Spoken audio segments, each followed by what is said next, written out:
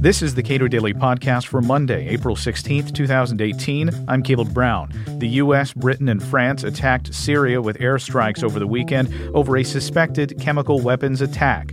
The strikes show that the pull of the do something crowd in Washington, D.C.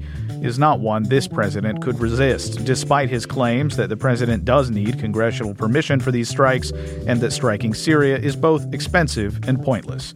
Emma Ashford, research fellow at the Cato Institute, comments. What is the bias to action in Washington, D.C., and how do we see it typically expressed?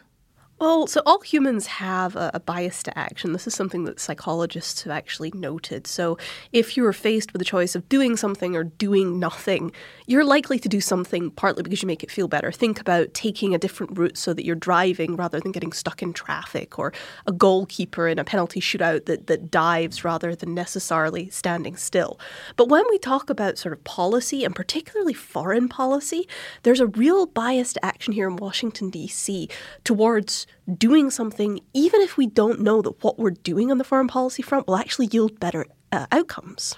All right. Yeah, well, that's true of all policy, really, in a lot of ways. I mean, Terence Keeley talks about that for nutritional guidelines. We talk about it for changes to the tax code and things like that. But this is a president who in 2012, 2013, 2014, 2015, and many times on the campaign trail in 2016 argued that this particular kind of bombing campaign in this particular country was a bad idea, needed congressional permission, would be expensive, and probably pointless.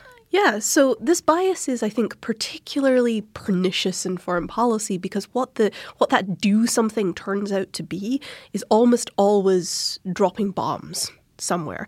And as you point out, Trump himself on the campaign trail said, oh, this is really stupid. We're not getting anything out of this. This isn't benefiting us. And now that he's in office, he's proven basically unable to resist that sort of push from the media, from politicians to actually intervene. And in that, he's not the only president that's had that problem. Barack Obama, if you go back, actually said in the campaign trail that he wouldn't be committing more troops to foreign conflicts. If you go back far enough, you can find that George W. Bush, before the start of the War on Terror, said that he didn't want our troops to be engaged abroad in stupid peace-building missions. And so this is not a new problem. It's just that Donald Trump seems, I guess, particularly keen to sort of switch sides when the pressure gets high. All right. So what is next here? Because it doesn't seem like this seems like something where the United States is now prepared for a longer conflict, but we don't necessarily expect to engage one.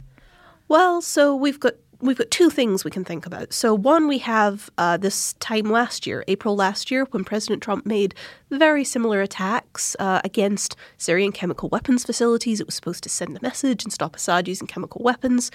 It obviously didn't, but it was a one-time-off attack. We did it. We didn't do anything else until this year. So that seems to be where Trump himself is. He seems to think that a one-off strike here will be enough to sort of make Assad think twice about using chemical weapons, even despite that example. But then we've also got people inside the administration, people like Nikki Haley, who stood up at the United Nations and said, well, if there's any future use, the US is locked and loaded. We're ready to go in again. And so I think even inside the administration, there's this tension over whether they see this as a one-off strike or something that will potentially escalate and get into a bigger U.S. involvement in Syria. What legal authority are they relying on? Have they even presented one? I haven't seen that. I have no idea what legal authority they're relying on. So there's a couple of ways that they could go with this.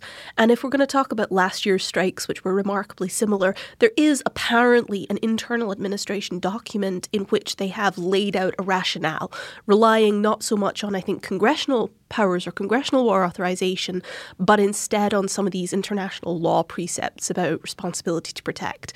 The thing is, no one's seen that document. No one knows what's in it. Journalists have been trying to FOIA it for a while to get it, read it, and see what it says. We're still no wiser about why they think these strikes are justified or authorized. And that seems new. That strikes me as new. The fact that whatever legal rationale there is, there's clearly no congressional permission being asked here, and if they're not relying on AUMFs from 2001 or 2002.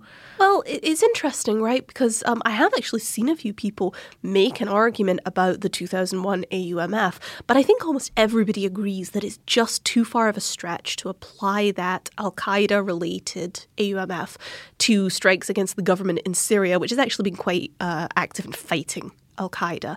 So this is really one of the first instances that we've seen, even in the last 15 years, where we have strikes that you can't stretch that authorization even just to cover it at all. And so you're right that it's a little unusual that we don't know how this is meant to be authorized. But I would also say that this is basically the first case we have where we're trying to come up with a new justification, where the administration is trying to say, well, we are authorized to do this, we're just not sure why. James Mattis in, I believe it was February, said of the 2017 gas attack that we can't say with certainty who was responsible for it. And as far as he was concerned at the time, at least, that was an open question. Do we know more about this one? Well, so we know certainly that the Assad regime has a very long confirmed history of using chemical weapons on its people. We have various reports from the Organization for the Prevention of the Use of Chemical Weapons, which is associated with the United Nations, which has found substantial proof that the Syrian government engages in these kind of attacks. So it's probably too soon to have any sort of at least open source proof that this attack was done by the government. But you can bet that before the US government, before the British and French governments agreed to this, that they had sufficient intelligence to believe that this was definitely the Assad regime. Who was driving this? I mean, if you have countries like Britain, France, and the United States, obviously Britain and France, they don't care whether or not the president of the United States needs someone else's permission to go to war if he feels comfortable doing it. But which of these countries was really driving the push to do it? I'd say that this instance was probably driven mostly inside the US. I mean, certainly you're right. There have been instances in recent years where pressure from allies has really pushed us into conflicts. I think Libya in 2011 is probably the classic example of that. But this time around, the pressure seemed to come from inside political groups in the US, even from inside the administration, and even apparently from Trump himself, who was so keen to retaliate over this that his advisors had to persuade him to wait a couple of days to build a coalition. What changes with the Syria conflict now? Anything? No, nothing very much. This strike was small enough that it didn't really change the dynamics of the Syrian conflict. And to be honest, I think that's probably a good thing, because escalation, particularly between the US and Russia, it would be very bad for everybody involved. But what we're still left unsure of is what the Trump administration's strategy towards Syria is. They're adding more troops on a fairly regular basis. We've seen members of the administration talk about how they're there to push back against Iran or keep an eye on Iran. We've seen Trump himself say that he wants the troops out and he wants them out now. And so, again, even internally in the administration, there seems to be this debate about Syria strategy, and these strikes do absolutely nothing to clarify what that is. Emma Ashford is a research fellow at the Cato Institute. Subscribe to and rate the Cato Daily Podcast at iTunes and Google Play, and follow us on Twitter at Cato Podcast.